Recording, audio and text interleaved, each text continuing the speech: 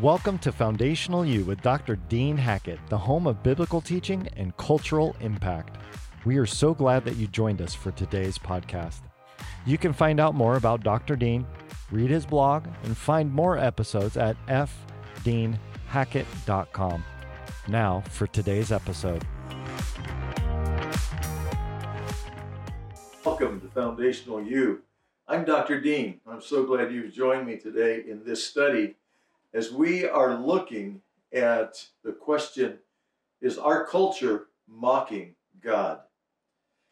We discovered in our podcast last time that the Church of England on July the 10th publicly announced that they had come to the conclusion there is no clear definition of a woman. And yet, a year previously, on July 1, 2021, Breitbart News had reported that the first ever transgender priest in the Church of England had declared firmly that God is non-binary, that God is transgender. And we asked ourselves a question.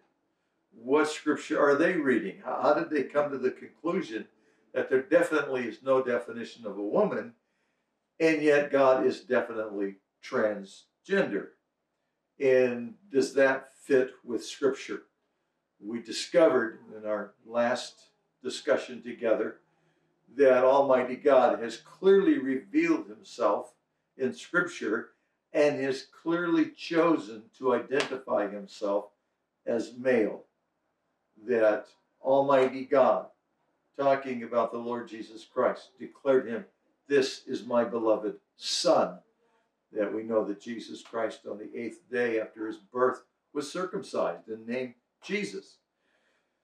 And that throughout Scripture he is referred to as Son of God, Son of Man. That Almighty God did not say, "This is my beloved child. This is my beloved offspring." No, God said, "This is my beloved Son," clearly identifying Jesus as male. And then Jesus consistently referred in Scripture to Almighty God as Father. He said, when you pray, go into your closet and pray in secret and say, "Our Father, which art in heaven." He said, pray to your Father in heaven. Then Jesus said that I'm going to Father. Let not your heart be troubled. You believe in God, believe also in me. In my Father's house are many mansions. Over and over again, referring to Almighty God as Father. He's our heavenly Father. Okay? He's not just our heavenly being. He's not just some creature. He's not transgender. Almighty God has chosen to reveal himself in the image of Heavenly Father, the male image. But what about woman? Is there a clear definition of woman? What makes a woman a woman? What makes a man a man? Or is there really no? Is it really true that we can, of our own choosing, choose to identify ourselves, whichever one of those, or choose to be non-binary? I'm not choosing to be either one of those. I'm kind of going to float between the two. Sometimes I'll be male, sometimes I'll be female, or maybe I'm just going to be something else other than male or female. I'm going to be something else other than that. But we have to go back all the way to the beginning. If we're going to understand if there is a clear definition of woman, something that makes woman a woman, we have to go to the beginning. And so we go to the book of Genesis, chapter 1. We're going to read verses 26 and read what God has to say, because he's the one that made us. He probably knows what we are. don't you think? Genesis 26 and 27. And God said, let us make man in our image, after our likeness, and let them have dominion over the fish of the sea, and over the fowl of the air, over the cattle, and over all the earth, and over every creeping thing that creepeth upon the earth. So God created man in his own image. In the image of God created he him. Male and female created he them. So the first thing we need to understand is that male and female is a God idea. It's not a man-made idea, it's a God idea. And because it's a God idea, we humans don't have the authority or the privilege of being able to override that and reconstruct that or deconstruct that. That's not our privilege. That's not our authority. God did not give us that authority. God made them male and female. God chose to identify what would be male and what would be female. That was God's choosing from the very beginning. So again, let me read it for you. Again, Genesis chapter 1, 26 and 27. And God said, let us make man in our image. That's meaning the human race. We're going to make the human race in our image and after our likeness. And let them, see, that's why we know that when it says let us make man, the term there for man is being used in reference to all of the human race. Let us make man in our image, after our likeness. Let them have dominion over the fish of the sea, over the fowl of the air, over the cattle, and over all the earth, over every creeping thing that creepeth upon the earth. So God created man in his own image. In the image of God created he him. Male and female he created them. So God's using man sometimes to refer to the species male, man, but also sometimes referring to the whole human race, both male and female. And God made them male and God made them female. The human race, that is mankind, made in the image of God. And the distortion of that image, the remaking of a human being into an image of our own choosing, is to mock God and to blaspheme his creation, to blaspheme him and his creation. That taking into the human hands the authority and the power that was never designated to us, was never declared, that people could choose to declare someone transgender, bisexual, homosexual, lesbian, transhuman. The whole idea of creating someone transhuman is mankind taking into their grasp, into their power, and into their authority what they believe is the right to be able to make human into the image that they choose to make them. And Almighty God never delegated that authority and power to mankind. That is in the hands of God alone. The creation of the human race is in the hands of God alone. And he chose to create the male and female and to give them those characteristics, those unique qualities that would make them male, that would make them female. That is in the hands of God alone. And it is not in the hands of human beings to make that choice and to make that declaration. Well, I choose to be transgender. Well, they are transgender. Well, I choose to be homosexual. Well, I choose to be lesbian. Well, I choose to be bisexual. Well, we're going to make people transhumans. All of that is the mockery of God. It is taking into our authority and our power, into our authority and into our hands a power that was never given to us. And then to believe that someone has the right and the privilege through surgery to change someone from male to female, or by surgery to change someone from female to male, to think we have that authority, that is the epitome of blasphemy. And then to do that to a child that is too young to even be making those kind of decisions. It's one thing when an adult is making that decision about themselves, but when there is a child and that decision is being made as a child, that is the worst kind of blasphemy. Then I believe that is in the realm of when Jesus said, if you offend one of these little ones, it would be better for you to have a millstone tied around your neck and be thrown into the sea. There is a special judgment in hell for someone that does that. That is the height of blasphemy, to make that kind of a choice. We're just not given that authority and that power. That's not in our realm.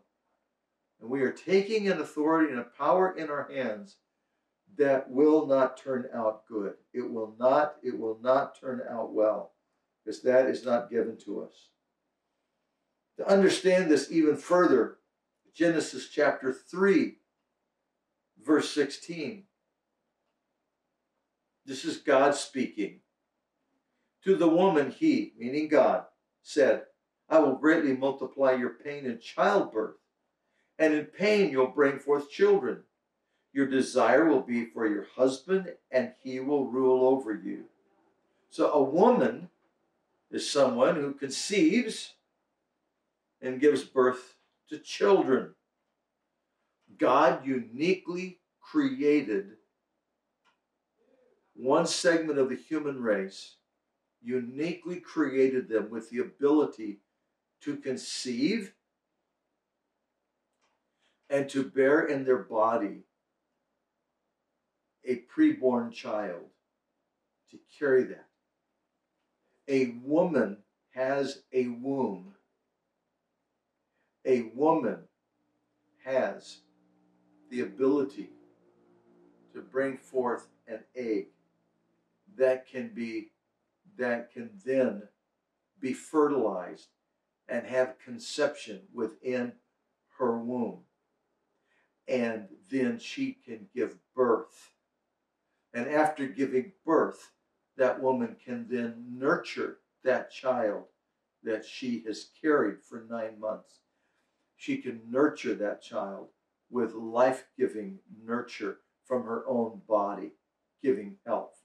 Inside her womb, she gave life-giving nurture to that child through the umbilical cord.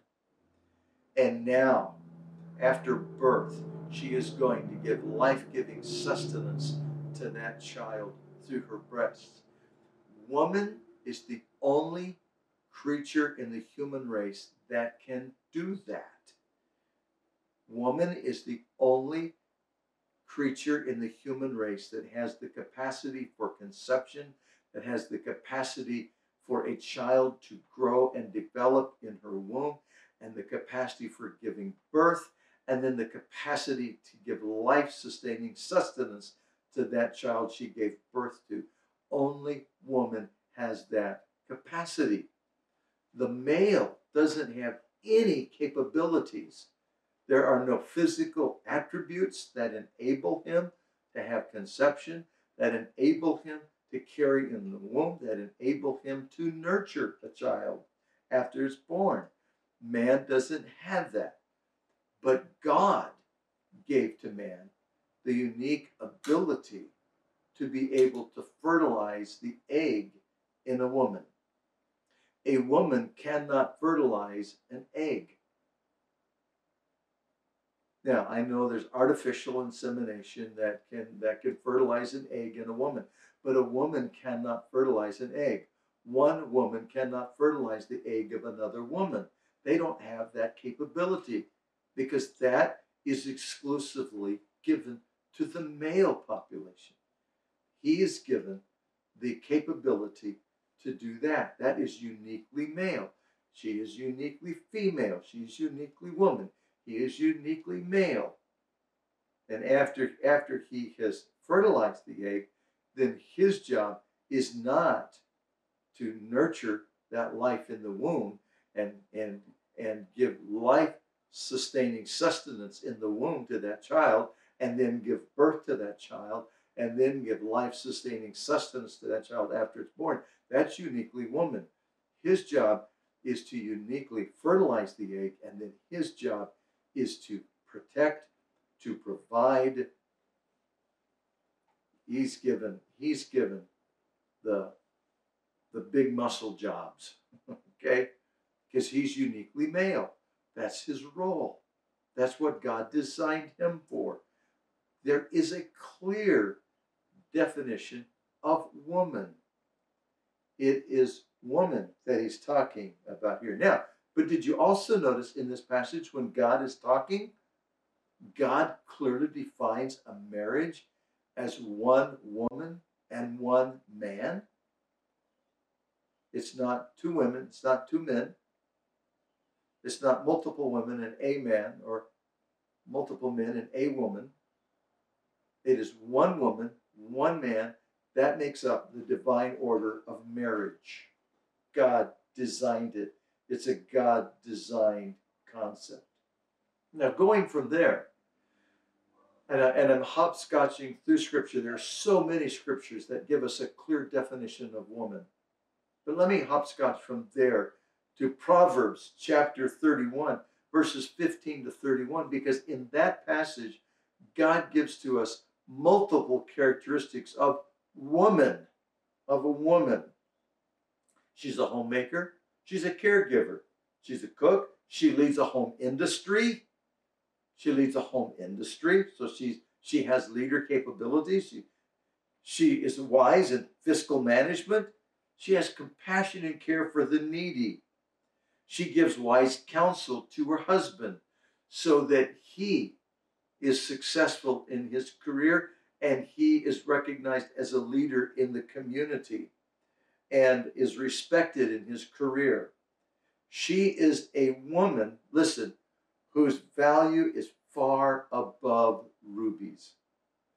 She is a woman, and her value is far above rubies. That is never said about a man. Those words are never said about a man. His value is far above rubies. That's never said. It's only said about woman, because these qualities are so unique about woman, and they're so varied and they're so broad. There's so many things that God gives to us about woman. In Genesis chapter 2, 18 to 21, when God created man and he looked down at man, he looked down at Adam, and he said, it's not good that man should be alone. I will create for him a suitable helper. And then God put Adam to sleep, and out of Adam he took a rib and he made what God called woman. He didn't create her from herself as he did man. Man was created out of the dust. God created woman out of man. That is why another thing that makes a woman uniquely woman is she receives her sense of worth and value from the man in her life. It starts with daddy.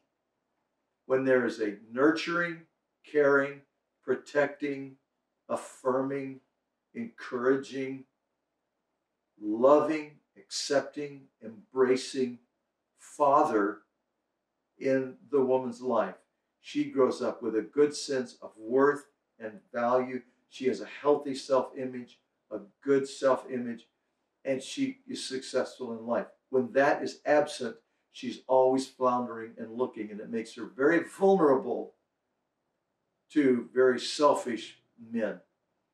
It makes her very vulnerable to rejecting her own image and of who she is as a woman. Then it transfers, when in marriage, it's transferred to the husband. God designed her that way. She's uniquely woman. but she is also created from the side of man. She is his suitable helper. She's to come along beside him as his mutual companion. She's not to be dominant over him. She's not to be controlled under him. Now, but look what God said in the Garden of Eden. When man fell into sin, when woman sinned and man sinned, God said to the woman, your desire is going to be for your man, but he'll rule over you. Now, that doesn't mean, oh, you're gonna fawn over your man, you're just gonna do that. No, that's not what it means. In the Hebrew, it literally means you're gonna seek to rule over your man. You're gonna seek to dominate your man, but he's gonna dominate you. He's gonna manipulate you. You see, sin fractured God's design of him making the male and female. God created the male and female. Sin fractured it. Well, there's a clear definition of woman in Scripture, but sin has fractured it. I could continue on, but this gives you a very clear idea that, oh yes, there's a very clear definition of woman. There's a very clear definition of male, and it is a God-designed thing. But sin has fractured it. And we, as human beings, have no authority to deconstruct God's concept of male and female. That is a God-designed thing. And oh yes, Church of England and human race, there's a clear definition of woman. God gave it to us in his holy word. We should go there and rediscover it because it brings freedom. And when you look at Scripture's definition of woman, it gives value, it gives worth, it esteems. Her value is far above rubies. God bless you. Thank you for joining me today in Foundational You. I look forward to you joining me next time. God bless.